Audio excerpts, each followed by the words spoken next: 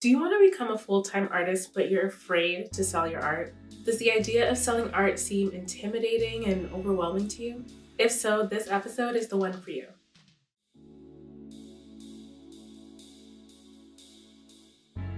Hey, I'm Precious and I've been a freelance painter for the last 6 years. I've always wanted to go all in on my art and build a profitable business and full-time income doing what I love. My goal in the next few years is to grow my business from freelance to full-time. Through this podcast, I'll take you along on my journey as I transition from freelance work to earning a full-time sustainable income. Follow me as I talk entrepreneurship, successes and struggles, and the strategies I'm using to build a business and a life I love. I can't wait to take you on this journey with me. Let's begin. Hey art friend, do you want to become a full-time artist, but you're afraid to sell your art? Does the idea of selling art seem intimidating and overwhelming to you? If so, this episode is the one for you. If you want to generate money with your artwork, you have to be comfortable selling. When I first launched my online store almost 10 years ago, I was really nervous about the idea of promoting my work for pay, but I had to get used to it. It wasn't easy at first, but many years later, I've gotten to a point of confidence when selling my work that I want you to achieve too. This is episode 48 of the Freelance to Full-Time Artist podcast, where I'll be helping you get more comfortable and confident in selling your art. Selling doesn't have to be scary. It doesn't have to be sleazy. It should empower you every time you sell to a customer because guess what? You're providing them with value, with a service, a product that they love. But many people view selling as taking something from someone. Maybe you feel guilty about someone having to pay for your art. But let me put it this way. Let's say you're in the need of painting supplies. You go to the store, you find the materials you want, and you pay for it, I hope. Did Michaels steal from you?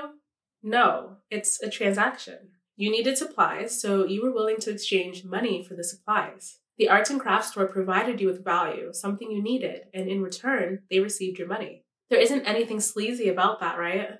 So why should it feel that way when it comes to something you've created? Your artwork brightens someone's day, makes their walls colorful, and improves their mood. Just like other decorative pieces someone can collect for their home, your artwork provides value to a collector. You're helping them decorate and beautify their homes by providing your artwork. That is the mindset you should be operating from as an artpreneur. You're not taking away from your customers. You're giving them value and you deserve to be paid for it. But let's talk for a second about deserving to be paid for your work, because if selling feels wrong to you, it's likely there's something going on with your mindset around money and worth. If you don't believe you deserve money in exchange for your art, how will you ever expect someone else to believe in you enough to become a customer? You worked for hours on your painting, hours you can never get back. Why wouldn't you want to be compensated for that time to create such a beautiful piece? Would you ever work at a job and expect not to be paid for your hours worked? No, your time is valuable and you deserve to be paid for it. That should be where your mindset is. You provide value to your customers and you deserve to be paid for your artwork. Repeat that to yourself every single day and every single time you sell. Trust me, you'll start believing it. So now that you have the right mindset around selling art, you can actually take the steps to start making sales. Step 1, share the benefits of your artwork and provide potential customers with tips. Talk about how your artwork benefits your customers. How will the artwork improve their lives? How will it improve how their living space looks? What problems does your artwork solve for your customer? How does the artwork connect to them personally? How should they hang it? Remember that as an artpreneur, you're a problem solver. You're providing your customer with something they need help with. In this case, decorating their walls. You're also giving them tips on how to frame or hang their artwork, which gives them even more value. Step 2, invite them to visit your store. The more you do step 1, sharing benefits and tips, the more likely people will be willing to visit your store. Here's how to do this. Whether you're writing a social media caption or an email to your list, you'll want to structure your invitation to have a hook, story, and a call to action. The hook is the beginning, and it should reel them in and make them want to read more. In email, your hook will be in your subject line. In a social media caption, the hook is the first several characters. Next is the story. You want to tell a compelling story through your caption. What's so special about the artwork you just finished? Why should your audience care about what you've created? How will it benefit them or their friends and family as gifts? Finally, you want to end your copy with a call to action. What should people do after reading? Should they visit the link in your bio to make a purchase? In this case, yes, because you're selling. You'll want to send them directly to a listing on your store. Visit the link in my bio or tap the link below to purchase. This direct call to action is far more likely to lead to a sale. If you don't leave a call to action, people just won't visit. You have to ask. So as an example, let me share a caption I wrote recently. Introducing my latest painting. I painted this with gold leaf, which will really make this piece stand out as a focal piece in your home.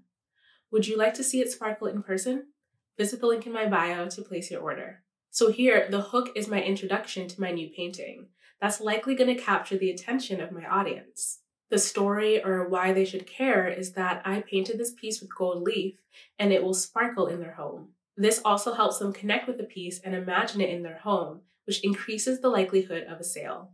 The call to action is for them to visit the link in my bio to place their order. Can you see how all of this works? You can't just write a caption with a call to action alone, like, hey, buy my painting, because you haven't given them any reason to care about your painting. You also can't just write the hook because there's nothing to do with just that. And the story on its own is nice, but again, without all three working together, your audience won't continue reading, they won't care, and they won't buy. These are the steps that build a know, like, and trust factor in your audience that will drive them to take action by visiting your store and making a purchase. So friend, there you have the simplest way to sell art. Step 1, share the benefits of your artwork and provide potential customers with tips. And step 2, invite them to visit your store with a hook, story, and call to action. This strategy is what has driven tens of thousands of visitors to my store and has led to hundreds of happy, excited, and engaged customers who repeatedly buy my work. Remember that selling artwork shouldn't feel salesy or slimy. Selling is simply an invitation for those who already love your art to own a piece for themselves and hang it on their wall. I hope this episode helped, and I'll talk to you next week, friend. Take care.